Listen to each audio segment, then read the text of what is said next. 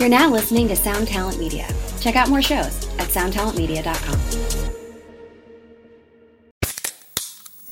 Hey, what's up, everyone? I'm Matt McGachy, the vocalist of Cryptopsy and the host of the Vox and Hops Metal Podcast, where I sit down with fellow metal musicians. We talk all about their lives and music while sharing killer craft beers. If you've ever wanted to sneak backstage and share a beer with one of your favorite musicians, well, Vox and Hops is the podcast for you. This week on the podcast, I had an amazing conversation with Morgan Lander and S.J. Jones about Kitty Pig. There is this episode and over 450 other ones to help you enjoy life, metal, and craft beer. So what are you waiting for? It's time to become a Vox and Hops head. Cheers!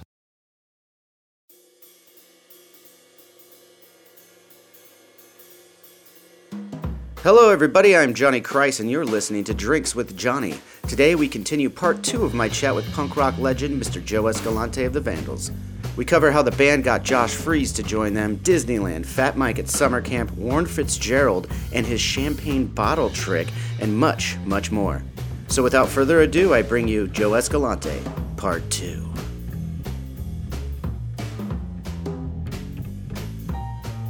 All right, so let's get back to the Vandals saga, if you will. You got your... Yeah, so we're about to get Josh Freese. Yeah, and where did you guys meet Josh Freese? I know a little bit about this. It kind of goes back to growing up in Southern California, right? Yeah, we were living... Quackenbush and I were living in Old World Village, the Old World Beach. Which is still there. It still has Oktoberfest. It can't go anywhere. Oktoberfest is happening right now, as a matter of fact. I went to Oktoberfest Big Bear last Saturday. Oh, nice. Yeah, up in the mountains, where the real Germans are. Yeah, that's where they are. Not in Germany, in Big Bear. This is like, it was just war criminals in hiding up there. So we had annual passes to Disneyland in 1988, 89. Okay. We had annual passes, which cost back then, with no blackout dates or anything, $125. Dude, that's less than like the rate if you just go in for the day. For one day. That's less than one day now. That's fucking insane. I just got like annual, because my son's 2, obviously. Right, now you gotta have one. I gotta have an annual pass. Yeah. Oh my God, I don't even want to say how much I spent on that shit. Yeah, $125. And for us, it was a lot of money. I go, you want to do this, Dave? And we'll just go there. And we were like maybe a place to pick up chicks. It turned out it wasn't, because all the chicks are with their parents, Yeah. And well, at that point, they don't know their phone numbers. That's dirty, man. I dig that. I dig that one right there. That's a solid one. So we would go. What we do basically? It's not like we were like, "Hey, let's go to Disneyland," and then what to do? I mean, we're like, we'll cruise down there. We'll go on a couple rides.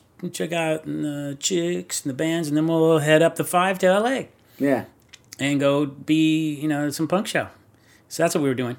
Yeah, and that was the day in the life. Yeah. And I was at that point, I'm in between college and law school, working as substitute teacher in the Long Beach district. So I still run into a lot of people that are like, "Hey, you were my substitute one day." But we were... Wait. Yeah. You were a substitute teacher? Yeah, in between college and law school, I got to make some money. Yeah. The Vandals and substitute teaching. That was 2 jobs. 2 jobs. Well, being the Vandals not a job. Well, yeah, I mean, I get that. But I mean, what were you substitute teaching? What grade? I started out in junior high, and then I just went mostly high school. Just a lot of special ed, and then I got a permanent job at Long Beach Poly, doing English. Oh, wow. And I was the debate coach. So then you were actually using that Norse while you were teaching English. No, okay. Long Beach Poly. Oh, I tried something there. I had one class of Bible as literature. In those days, at a public school, they could teach Bible as literature. Okay. I bet they probably can't do that anymore. I don't think that works that way anymore. So I'm doing that, and we're going to Disneyland, and then we see the band pop out of the Tomorrowland stage called Polo. I mean, this is just hilarious to me. They're playing, it's kids, 12 to 15 years old about, and they're playing new covers. Huey Lewis and the News and Michael Jackson. Fantastic. Maybe some Billy Idol when they get really edgy.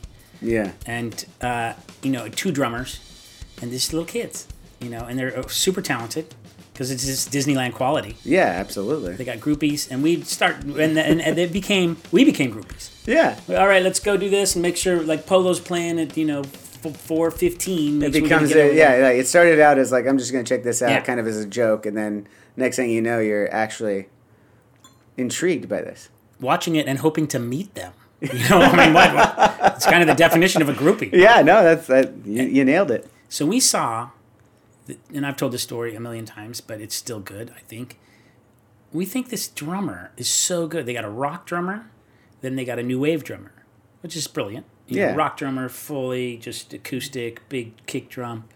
And what's a new wave drummer? Just electronic drums. Okay. Something like this.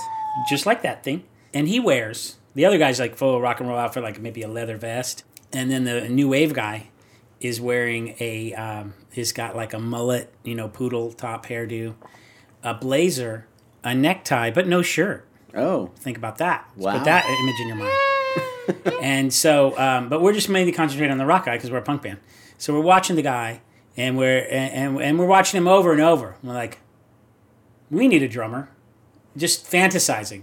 Can you imagine what we could do with that guy? But we never thought it could. And you said like they're like 12-year-olds in this band too. How old was Josh at this time? When you're watching? Josh at this time is 15. Okay. And he played there from the age of 12 to 16 or so about. And then we go on our merry ways trying to figure out what we're going to do about a drummer. And we have an interim drummer who's a good friend of ours named Chris Lagerborg. He passed away. He's just a super guy. Yeah. But he knew he was the interim drummer. We were still looking. And it's like when a coach, gets fired and they bring in the offensive they bring the guy and they're like and they're like, hey, hold down the fort, okay? Yeah, exactly. So someone tells us that drummer from Polo is in a band called like Bitch Funky Sex Machine. Fantastic. Or Twisto Frumpkin. I can't even remember which of these bands it was. I don't know which one I like better. Yeah, they were about seeds. If neither one of those is actually the name of the band, someone needs to make one of those bands. No, it's one of the two. It's one of the two. And then so someone says that guy from the band is in that band, and we're like, wait, that band like opens for us. So he could be in our band. Yeah. So we reach out to Dave and Warren. Because Warren joins the band. I didn't really get into that. Okay, yeah. Well, we'll circle back. We'll Quentin Tarantino this. All right. So Warren's in the band, and he and Dave go to see the band Twisto Frumpkin, Bitch Funky Sex Machine. I can't remember which one it was. that Josh is playing awesome. Yeah. So he goes and sees them and corners them. Yeah. They both do. And to try to get this guy to play in the Vandals. Before we go, I could just imagine. So I've only met you guys since 2003, and you're saying this is back in 88, 89. Yeah. I know Warren, I know Dave, I know you, I know Josh. I can only imagine 15, 16-year-old Josh being cornered by... Yeah. How old is Dave and Warren at this time? Like 20s? Yeah, in the mid-20s. I mean, I kind of feel for Josh at this point. Yeah. So we didn't know what to expect. So they go find him, and they come back. I got good news and I got bad news. I'm like, how did it go? Dave and I live in Old World together. We're roommates in Old World. Mm-hmm. And I go, how did it go? What did he say? And he goes, well, the good news is he's willing to play on our record because we had a record that was about to be produced by Bob Casale from Devo. Oh, wow. So this is Fear of a Punk Planet. It was a coup because we got a member of you got a real recording budget. Yeah.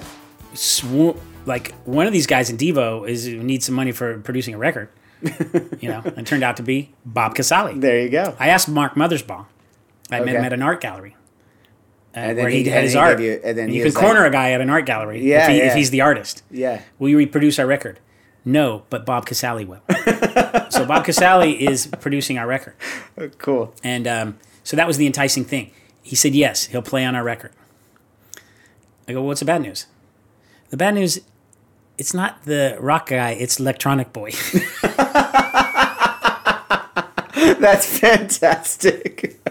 It's electronic, the one you weren't looking at all. Not paid attention to. The one we were mocking. The one with furiously. The one with the tie without the shirt. Yeah, the tie and the blazer without the shirt and the mullet, the poodle thing. That's the new drummer of the Vandals. But no, you're bummed out about it, but not bummed out about it enough to go, well, we don't want him. No, it wasn't a deal breaker, but it was of concern. I go, okay, well, all right, let's get him. You're over. like, I haven't really listened to him. I've been listening to the rock guy the whole time. Is he actually any good? No, I knew the guy was good. Okay. But it was just like... I mean, everyone knows Josh is fucking good if you've ever heard him play. He was better than the other guy, but you didn't notice because you're punk and you're like, well, that's a different world. That guy's from another planet. And how could he possibly play punk rock? Yeah, exactly. So we were just... Okay, let's get him over to practice. So his mom, Trish, drives him to practice, and we play with him. And, he had some demo tapes to work off of, and then we play, and then with the guy, the interim drummer in the room. I had to watch the whole thing. That's kind of cruel. Yeah, it was cruel. I don't know if I'd want if I want to be there when my replacements are gunning for the job. At the end of the first rehearsal, his mom picks him up, drives him away, and we sit around and we're just like looking at each other. And I go, well, here's my prediction. I'm going to say for the rest of our lives, we're going to be running around looking for people to tell that we played in a band with this guy at one point in our lives. Yeah. And that's pretty much what we do. Yeah, I was just going to say, that sounds like that was a little Nostradamus of you. That's absolutely true. I said, I think this is what we're going to do. I don't know what's going to happen. I don't know what's going to happen to our band, because at that point I'd already been accepted to law school. I was turning my life around in a different direction. Making a record just for we didn't care. We're just making it for fun. Yeah. And then I go, I don't know what's going to happen, but I know that we're all going to be running around telling people we were in a band with this guy at one point in our lives. Yeah. And I can't believe this 30 years later he's still in the friggin' band. Yeah. I mean, it's incredible. Like, but I'll tell you what it is. Except for a couple times when you now borrow Brooks is Wackerman. now our drummer. Yes. Yeah. When you borrow him, Right. But he knows that he's warming up. He's keeping Josh's seat warm. Exactly. He does know that, yeah. But the band wasn't... Even when we got him, we thought we were kind of just making a record for fun. Big deal. I'm going to law school. We're all going, we got our paths. But that's the way the band always has stayed, where it's not a real band with an agenda to get to some level. It's just for friends. Like, what do you want to do? You want to play the show? It's in like 3 months. Now shows are a year away. You probably know. And now it's like, do you want to, your agent saying, okay, we got to talk about 2020. And, but still, everybody's still doing it. It's also, that's part of what's been fascinating to me for your guys' career in the Vandals. Growing up as a punk rock fan and just going through all the bands in Southern California. I was in middle school when I started getting into punk. Actually, you know what? What is this middle school you're talking about? What's it called? I went to Mesa View Middle School. Where's that? It's in Huntington Beach. It's off of Golden West and Slater. Golden West. It's actually where most of the guys in Avenged Sevenfold went through. A couple years before me. And I think, actually, I correct myself. It was actually 5th grade when I started listening to Rancid and NoFX, and that was my first introduction into punk rock. It's so interesting to me because when I was in 5th grade, there was not even a thing called punk rock. Yeah, no, So it's fat. I don't know what I would have been like or whatever. So 5th grade, I was listening to, but I had an older brother that got into. You had an older brother that gave you the Ramones record. He gave me the Ramones record, right? Yeah, my older brother gave me "And Now Come the Wolves," I believe. Oh no, "Let's Go," and "Out Come the Wolves" I found on my own. He gave me "Let's Go." And that same brother took me to see David Bowie's Diamond Dogs tour in when I'm 11. So I was listening to that, like through him. David Bowie, Mott the Hoople. That's awesome. And Sparks. I love Sparks. Sparks. That was I'm in 5th grade, 6th grade, 7th grade. We went to. They did the Sparks as an orchestra. Kimono My House in the orchestra? Yeah. At the Ace Theater? Oh, yeah. I was there. You were there? Yeah. How the hell did we not see each other? I don't know. I was there with Brian. And Morrissey was in our row. Did you? Maybe They did a couple. Nights. They might did have done multiple nights. Yeah. They did multiple nights. Yeah, I just remember going in that theater. That was the first time I was ever in that theater. By the way, that gothic look was fucking gorgeous. But yeah, that was an incredible thing. The Vandals used to go into silent movies in that theater. That's how Really? Yeah. No. And on that note, I want to mention something else. It's October. Fall is here. Halloween is around the corner. It's my favorite time of year, and I'm in a good mood. So from now till November 1st, I'm giving you free shipping on all your Drinks with Johnny merch purchases. That's right. Head over to drinkswithjohnny.com and use promo code CHEERS to receive free shipping on all orders placed through Halloween. That's Drinks with Johnny at DRINKSWITHJOHNNY.com. Promo code CHEERS to receive free shipping on all your orders. The holidays are just around the corner, and they always seem to come up faster than you realize it. So get ahead of them and head over to drinkswithjohnny.com and get your orders in now. Cheers. All right. Is this my wife texting me, you think? Oh, because she saw my car in the garage. Oh, so she came home and was like, what's going on? Okay.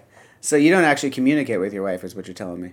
Well, I'll tell you the truth, Johnny. I've been married 23 years. If someone's sending you a car to do a podcast, you don't tell your wife, because then she's like, wait, they're sending you a car? Whoa. No, this is good wisdom for everyone listening. This is great wisdom. Two things could happen. Number one, she might want to come with you. Because, there's a car. I don't want to get in the car. Let's get in the car. Yeah. And she's not going to have any fun here. You know, your wife is asleep. Yeah. Or number two, she could just worry. He's sending you a car. You're gonna drink that much, and then Well, it's not about how much you drink. This is the reason why I do this, just so everyone knows. We're gonna do a little PSA right here, real quick. It's not about how much you're gonna drink here at Drinks with Johnny. It's about being smart about it, doing the right thing. Even if you're only gonna have a couple of drinks, which we probably only have a couple of drinks, maybe a little bit more, but the whole point of it is to be smart about it. It's not that hard just to get someone else to drive a DD of some kind. There's no reason to drive after more than maybe one drink, whatever it is. Unless you think you can get away with it and save a couple of bucks. That is the worst advice. That is the last thing you're supposed to do. This PSA brought to you by Joe Escalante. So, now that we got that out the way. So we got Josh Freese, and now here we are. Today, 30 years later, it's the same band, and we're more of a men's club. So that's what I do now. All right, so where are we at? So let's Tarantino. We already got into Josh joining the band. Let's go back to our good friend Warren, who played a guitar solo for us on our punk rock version of "Runaway" by Del Shannon. I remember when he did you that. hear that? Yes, I did. Okay. And he's very lucky to have done that. I hope he appreciates it. I'm gonna eat a cracker. Right No. We were lucky to have him. No. Honestly, we were lucky to have him.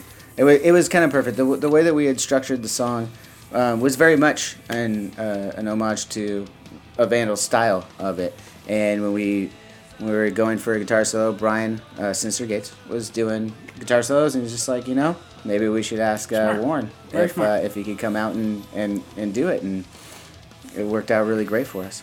Very smart. So how did Warren come into your life? Okay, so we have Nils is our guitar player. He started the band. Mm-hmm. But he stops. He's going through some relationship stuff, and he stops coming to our tours. Basically, is to make a long story short. And our tours back then were like, you're going to play Tucson and Phoenix, and then you're going to come home. And that was a big deal for us, playing Tucson and Phoenix. And we had developed those towns. There's no strategy back then. There's no agent. There's no manager. But you're like, wow, we've really played Phoenix so many times. We're kind of getting big there. Tucson, we're getting big, and we have friends there. And the scene, we know it. And I don't want to romanticize Tucson too much, but picture this. Since we're talking Drinks with Johnny. We used to play this place called the Dewdrop Inn. Dewdrop Inn, No, okay. Stumble Inn. Sorry. Stumbling. Dewdrop Inn is like probably from the Golden Girls episode, 132 or something. I mean, it must have fallen into your subconscious while you were watching it. It might be the Waltons. But the Stumble Inn in Tucson. Okay. Used to mixed drinks when we played there, 65 cents. Say, I mean, we're not too far from when, like, you know, here's a nickel, give me a whiskey. I mean, that's fucking Deadwood style. Yeah, Like. it's Deadwood style. 65 cents on a regular night. It's like, how much is that? That's 65 cents, please. And what year is this? This is 1982. Jesus fucking Christ. I was born in the wrong era. 65 cents. And there was a night at the Stumble Inn where it was, I think it was $5, drink all night. You can't do that anymore. You just can't do that anymore. I would love a place that would let me drink all night for $5. But 65 cents that is such a fucking liability. And then you're such a kid. You're ordering screwdrivers because that's all you know. And by the way, the drinking age is 19. Is that when it's still state to state? Yeah. So theirs was 19. Hey, I'm 19. Yeah. 1982. I'm 19. I turned 19. So it's a fantasy. Anyone doing math, you just figured out how old Joe was. Yeah. And then so I can drink. It's 65 cents for a mixed drink. It's a paradise. A pizza is like, you know, a giant pizza. Guess what? It's still the same price they are today. Because back then pizzas were very expensive. only recently. Booze is 65 cents. Only recently pizzas became cheap. When I was a kid growing up, pizzas were very expensive. Because It's still expensive, dude. Certain places. Well, you go to Caesars, you're going to get a $5 pizza. Yeah, nothing wrong with a hot and ready. You're going to get, you know what? You get in a time machine. By the way, we're looking for sponsors, hot and ready. Hot and ready. Let's get it going, Little Caesars. Pizza. The number you have reached is 100.7 WMMS. It wasn't just a radio station, it was a lifestyle. Cleveland is a rock and roll city for sure. Get down! The Wrath of the Buzzard. WMMS.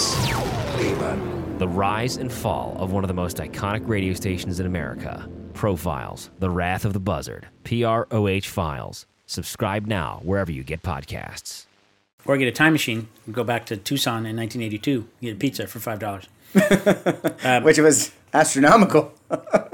No, it was cheap then too. But so back then we were going to these places. So stop showing up for these glorious Phoenix trips. Nils, yeah. So he stopped showing up. And it was really weird when someone doesn't show up for a tour. Yeah. It was like the one thing you're like, we don't Don't show up for rehearsal. Yeah.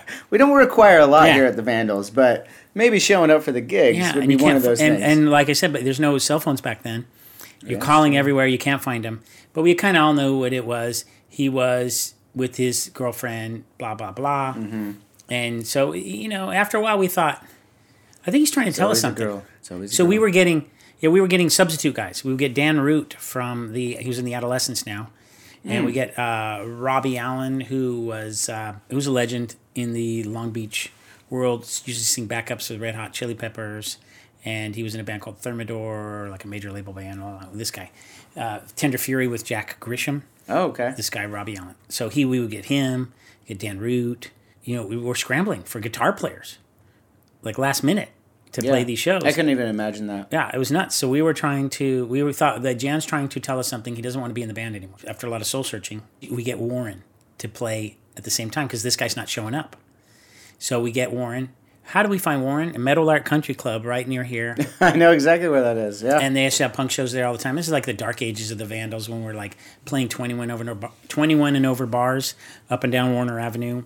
They had like Liquid Lounge on there and stuff. We had like what did we have? What'd you guys have? Night Moves and Spats, and which is like off of Algonquin. Oh yeah. And the Duke of Huntington. Duke of Huntington. Yeah. So this is 21 and over places. This is dark times. Yeah, I know. I don't remember them by those names, but I can tell you that all those places had switched names by the time I was coming around. You're too young for this. Yeah. So we seen Warren playing with a band called Doggy Style. He was in a couple bands, Doggy Style and Double Freak. And he was in a band called Don't Know. Were both these bands named by him? No, he's a guitar player for hire. Okay. So we see him with one of these bands, and he's wearing a freaking dinosaur suit, and he's playing a wireless guitar. I've never seen a wireless guitar. That is pretty. At this point, I've never seen one. This man's on a wireless guitar at the Meadow Lark Country Club, right? jumping on people's cocktail tables while they're trying to have drinks, and he's jumping on them and playing guitar leads in a dinosaur suit. This is the golf course here. It's a golf course. I mean, it's a punk show, but it's a 21 and over punk show, and people are like wearing, it's the 80s, they're wearing their 80s hairdos, and they're trying to have a date, and he's on their table in a dinosaur suit playing a guitar lead in their friggin' face. And I go, okay, we have to get this guy in our band. I don't care. Let's get him. We already have a guitar player. We'll have 2 guitar players. So for a brief period, we had 2 guitar players. We thought Nils didn't want to be in the band. Yeah. We honestly thought he didn't want to be in the band. But he wanted us to like do something about it because he had this relationship issue. And so he didn't want to be, so we're just like, okay, it's over.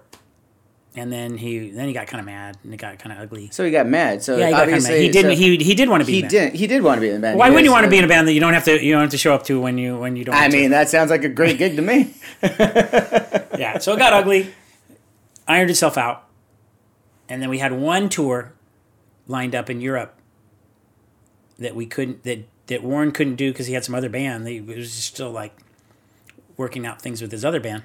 So we did one tour in between at this time with a guy named Greg Davis, who was in a band called Blood on the Saddle, which is like a cowpunk band, a legendary LA cowpunk band. We went to Europe. We went to Europe for 4 months with this guy.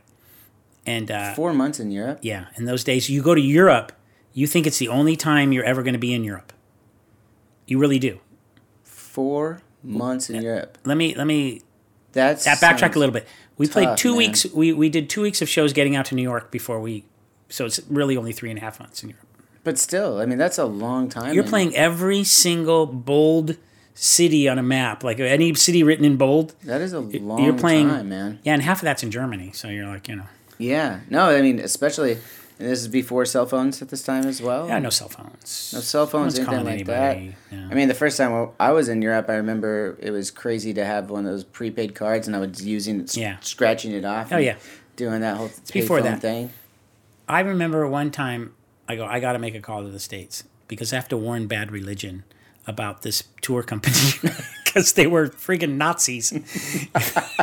Literally? Yeah, literal Nazis. And I'm like, this is so bad. I mean, I woke up every morning like, hey, Mexican Catholic, why don't you wake up and go to sound check, And I'm like, and I go, wake up, Bad Religion is full of Jews. Yeah. I got to warn them. Yeah. I got to let people know. Yeah. So you couldn't, It's like I got my one phone call. Let me tweet that this company is full of Nazis. No, you had to I'm just trying to. How am I going to figure out this stupid European phone so I can call Brett Gerwitz and tell him these guys are freaking Nazis? That's fantastic. Yeah. So we did that without Warren, and then we got back, and then was Warren all. Then from then on, it was just Warren, and now it's Warren, and then we get Josh. And it's Warren, Josh, Dave, and Joe from 1989 until 2019. That's 30 years of this. That's incredible. Yeah, these are, Well, it's incredible when you think of the fact that there was so much change up to that point. You know what I mean? Well, we thought it was going to be over so many times, and then we're like, all right, well, maybe, you know what? With this kid is going to go into the studio with the guy from Devo. We're going to make a record. Let's just do it. It doesn't matter. And I'm like, well, I'm going to law school anyway, so I'm not going to do anything. But the record came out so good to us, Fear of a Punk Planet, because of the great record. No one cared about whether it was going to be good or not. And it was just great. And so we loved it. And so we thought, let's tour it a little bit. And then I'm in law school. I had to take a couple weeks off of law school. I had people taking notes from me. And then somehow it worked out. We had a tour with the Buzzcocks. The Buzzcocks, okay. Yeah, because we got an agent at that point. There was an agent named Andy Summers who was still the agent for Pennywise today. Mm-hmm. And he, I don't know how I pulled this off, but I go, okay, I got a friggin' agent, finally. Now you're not having to do it all yourself. Yeah, and I don't even... Why now we have an agent? So we got this agent, Andy Summers, so cool of him to take us on, because he heard the record. Mm-hmm. He goes, this is a good record. So he goes, I got you a Buzzcocks tour. So we did the Buzzcocks tour, and we got kicked off the Buzzcocks tour. How'd you get kicked off the Buzzcock store? Long story short, these stories are getting too long. No, it's okay. We that's why I put it in Pro Tools later. Okay.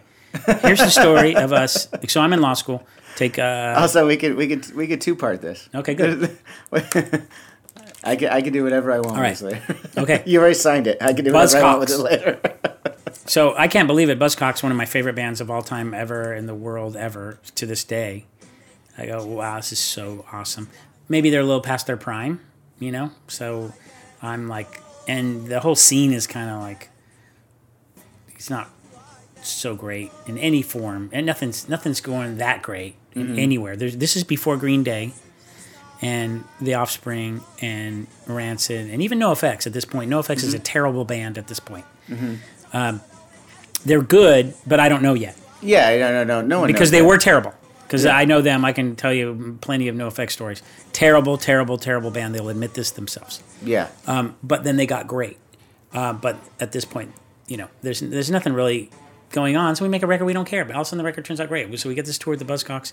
We go up. It's just a West Coast tour up to Canada and back, and make 2 shows at the big money is the 2 shows at the Palace Theater, now the Avalon in Hollywood, with the Buzzcocks. So we're all excited about it.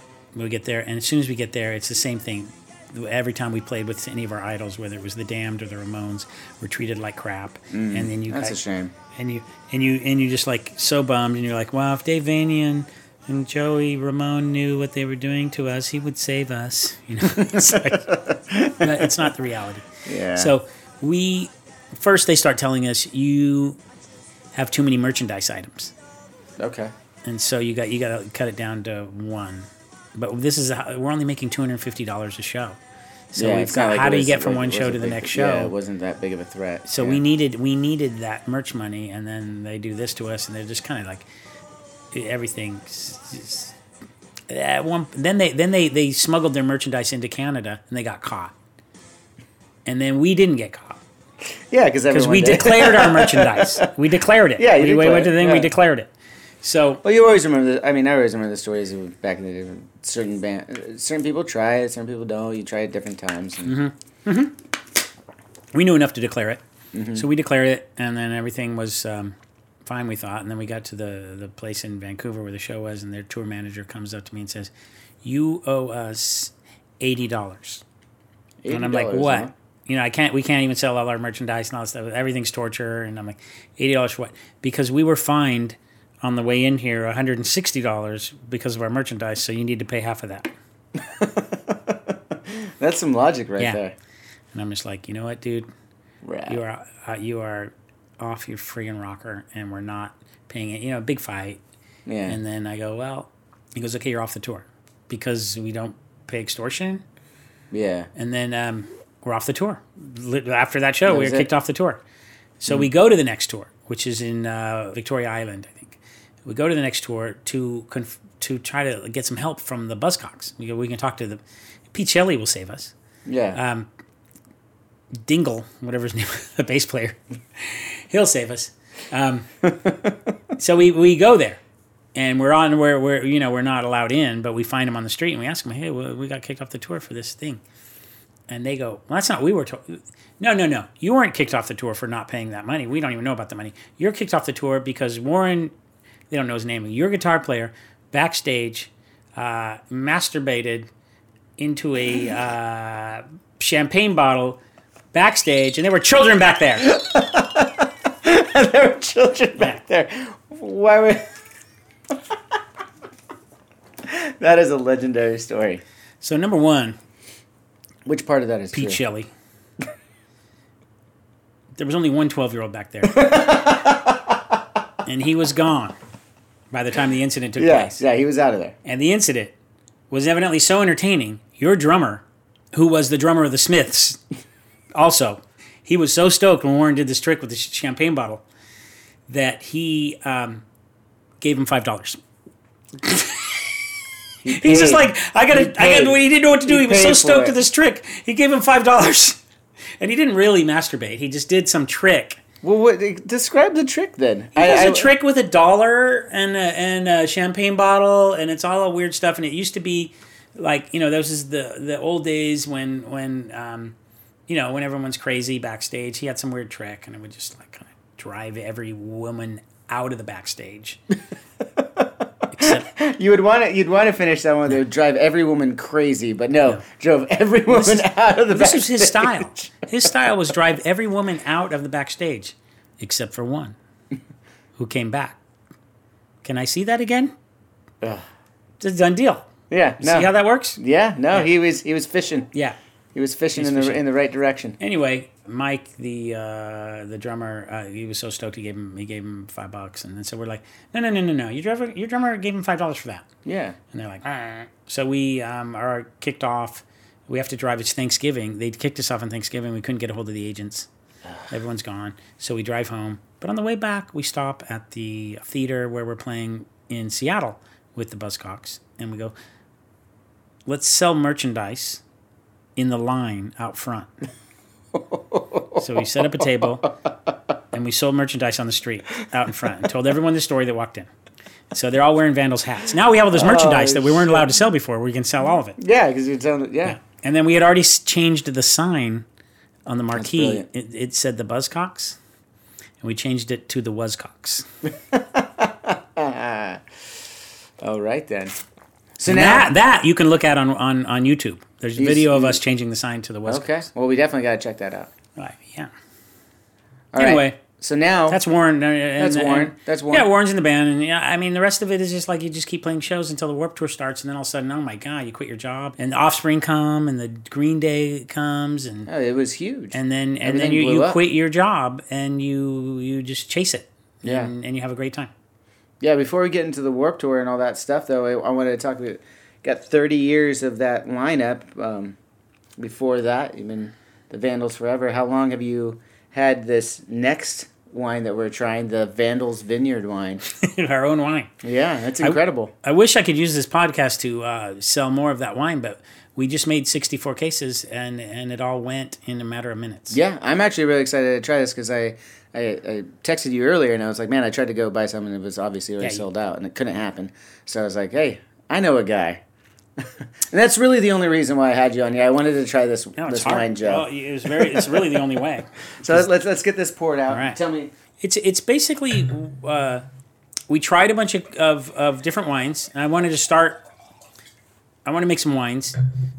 I want to start with a Cabernet because Cabernet is like the most plentiful grape in the world or whatever. It's. I figure we have a better chance, and then I've always enjoyed the California Cabernets. Mm-hmm. And I thought I've tasted enough of them where I could pick out a good one. So we picked up, we tasted a bunch. And when you do something like this, all you're doing is tasting other people's grapes. And they're saying, okay, I find one. Give me 64 cases of that and put this label on it. Yeah. Not different than if you were getting married and you would want to have a bottle at every table with Johnny and Lacey. Mm-hmm. Thank you for coming. The same thing. Yeah, so it's not a big deal, but we did our best. The only problem is after you pick it out, it's so long until you actually get it that you have no idea if it's the same one. It changed or anything like that. Yeah, no idea.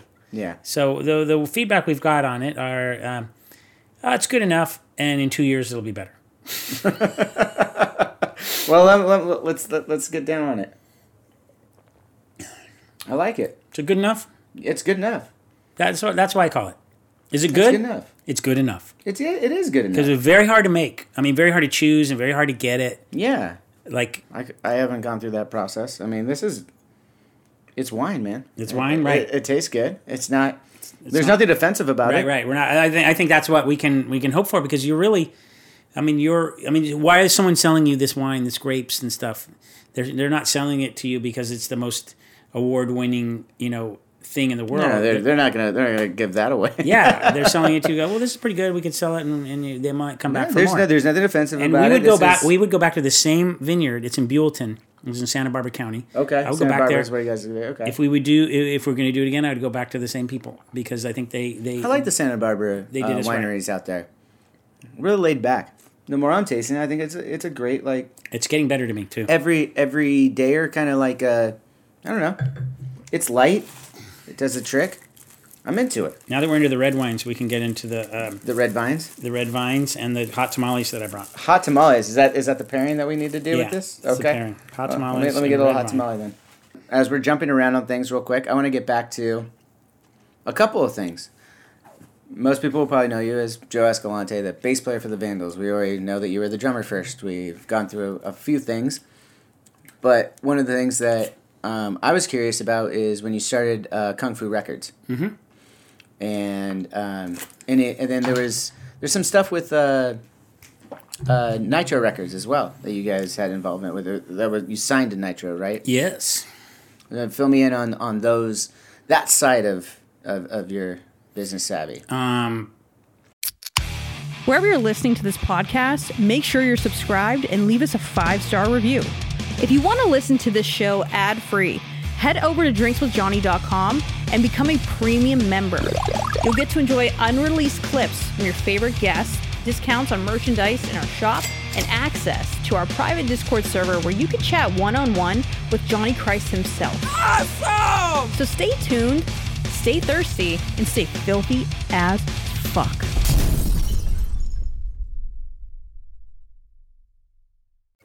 I think I'm working at CBS, and we had put Fear of a Punk Planet out on Triple X Records, which was a record that had some, they're famous for Jane's Addiction.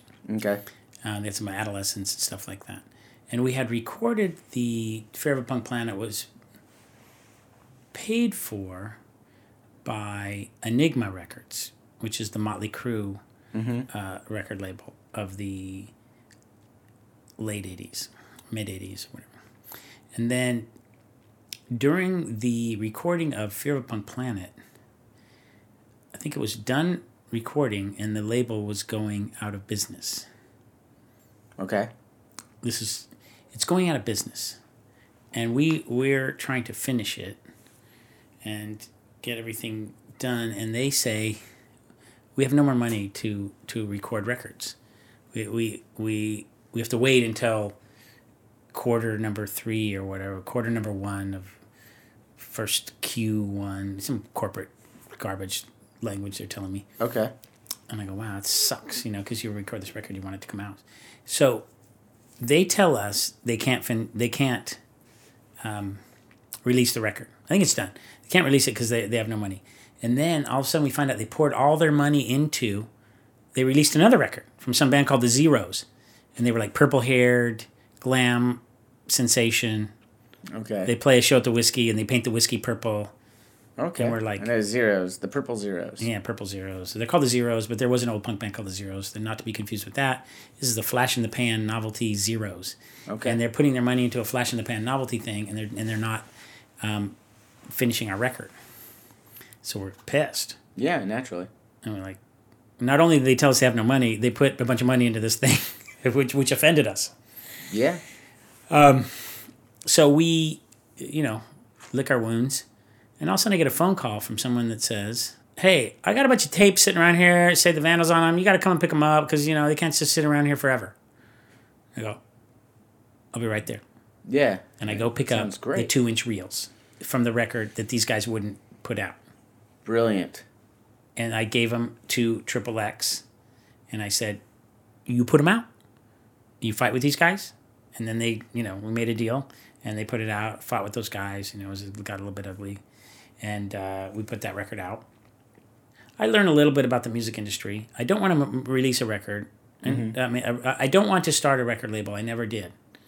And then at that point, I'm like, wow, I kind of see how it works. And I'm kind of learning, maybe I should. Fat Mike is now, NoFX is now huge. Mm-hmm. Fat Mike is my old friend from summer camp. He'll tell you the story. I played his first punk rock records for. He learned about punk rock from me at summer camp. That's incredible. And he was from Beverly Hills High School. I'm from Orange County. We didn't know each other other than being at camp. And the camp, okay. And then he was the only guy that would listen to my records with interest. Other people thought I was a deviant there. I'd gone to that camp since I was 11. What camp is this? I'm sorry. It's called Mountain Meadow Ranch. Okay. And it's what was the camp for? For children about to be molested. I think that's camp everywhere. That's okay. That's not true. That's an Anthony Jeselnik joke. But you set me up for it so well. I felt like for a second I was Anthony Jeselnik. You went into character there. That was pretty good. Now it's a rich kid camp that I ended up at because my mom felt sorry for me because I wanted to be a basketball star. And I was going to basketball camps, and she finally realized I'm never going to grow. So she said, "You want to go to the rich kid camp that your sister's rich boyfriend's family goes to?" Well, hell yeah. Yeah. I've heard all about that camp. Can make a lot of contacts. So I was 11, I started going to this camp. And then when I'm 16, I'm working there as a ranch hand. Ranch hand. Yeah, because my mom can't afford to just keep sending me as a camper, so I end up working there and building fences, doing hay, trenches, post holes, retaining walls. All good pigs. All good things to know, though. Yeah, all good things to know. Yeah, so that's where I meet Fat Mike, and but that comes later. Like he's just like comes up to me and goes, "Hey, it's me, Mike Burkett from camp." And that's the. That's the spot-on voice. It's exactly how he sounded. And I was with him 2 days ago, and he still sounds the same way. That's fantastic. Still sounds the same way. All right, so before we got into the summer camp in the middle of stations, we were still talking about Nitro and Kung Fu. Oh, yeah. Fat Mike is the one trying to tell me I should start a label. He's the one that's telling you. Was this before he did Fat Records? Or no, was he's it got after? Fat Records. He's making millions of dollars. Yeah. And he's like, start off a of freaking great label, bands guy. like Lagwagon. Start a label. And he tells me this, start a label. I used to give him advice. Now he's giving me advice. Yeah. Start a label. Sign only bands with good songs. Don't sign any bands that you think you will make money on. Only sign bands with good songs. So if you listen to anything on Kung Fu Records, they're all good songs. Mm-hmm. Some of it didn't make money. A lot of it did. But that's all good songs. So that was really good advice. And that's, from Fat Mike, and good advice to any label. Absolutely. Anywhere. So I'm at CBS. Great, 4 years. I'm there like sooner in my career than I'm supposed to be because you're supposed to have this big legal career and then you can go to the network. Mm-hmm. And through probably because I'm in this punk rock band and I met different people and I wrote a big law review article on the ASCAP BMI conflict with the networks. Okay. It started in like the 30s. So I wrote this article. No one ever read it, but I showed it to the people at CBS, and they go, "Okay, you can have an internship." And then they hired me in the business affairs department, which is not even you don't have to be a lawyer to be in that department. You're just negotiating deals. Okay. And so I'm in there 4 years. One of my biggest jobs there is Chuck Norris. Oh, we'll get there. Okay. Anyway, okay, we're going to get there later. It's almost as if you're reading my whiteboard. I know. So, I don't know. When you asked about starting Kung Fu Records, I started it because they gave me a different job at, or Les Moonves, who's very famous right now. Les Moonves he assigned me a different task at CBS from producing shows in-house to licensing shows from other studios. When I was producing shows in-house, I was making all the deals for all the writers, all the actors, all the directors, casting directors, supervising the spending that went on in these shows. And then Les Moonves came in and said, "You're more experienced than these other people. You should be making deals with outside suppliers, like Warner Brothers and CBS and Disney." And that's because he came from Warner Brothers. He thought that was more important. So my job changed overnight, and it was boring. Basically, I started a record label to fill the time. And Fat Mike is telling me I should start a record label. Okay, so that's right. Yeah, so I started a record label. So the reason why I want to ask about the Kung Fu Record stuff too is I remember getting a lot of around here. I got a lot of the Kung Fu Record compilations. Yeah, that's it. And I love those compilations. You make those compilations. I found several bands from there. Fat, Epitaph, just the model that I'm following. The same, yeah. Epitaph and Fat. I'm just trying to be number 3. You mentioned several times in the last questionnaire part that you worked for CBS, and that's what I wanted to get into. This is the part where, as I mentioned when we were hanging out for Brooks's birthday, some stuff that I didn't know about you. You know, there's a lot of the stories that we just got into that I wasn't privy to before, but I knew you as Joe Escalante of the Vandals and Kung Fu Records. What I didn't know you as is the like this, TV. This guy was a network executive. Where does that fit in? Yeah, that's I was blown away at that point, and so I did a little bit of research, but I just really want to ask you a few questions about this. So, like, you're coming out of law school and you get into CBS. Finish the story for me there.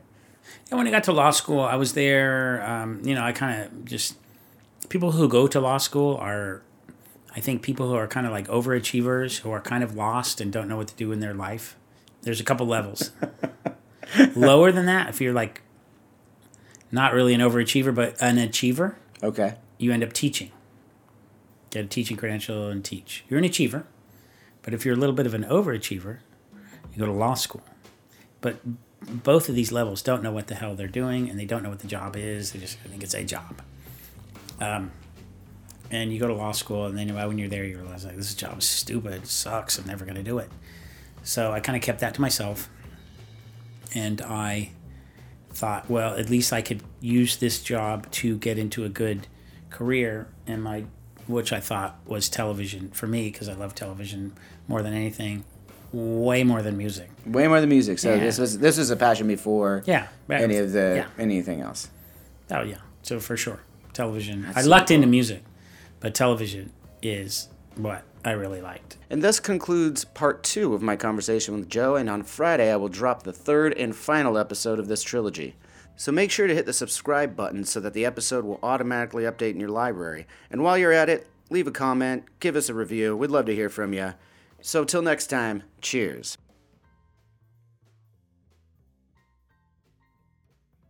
Hey, what's up? My name's Lurk, and I'm the host of Lamb Goat's Van Flip podcast. Every week, I have in-depth conversations with bands from all over the scene, big and small. We also like to keep our finger on the pulse and showcase up-and-coming bands on the show as well. So come check out Lamb Goat's Van Flip podcast. Bowie, Dylan, Marley. You've heard the names and maybe you've heard their songs, but what about the stories behind the records that made titans of music like these so universally loved and important? Join me, Josh Adam Myers, host of The 500, as each week I go through a different album from Rolling Stone magazine's 500 Greatest Albums list from 2012 with an incredible lineup of comedians, actors, and musicians talking about how the music has impacted their lives. New episodes of The 500 come out every Wednesday. Listen now wherever you get your podcasts.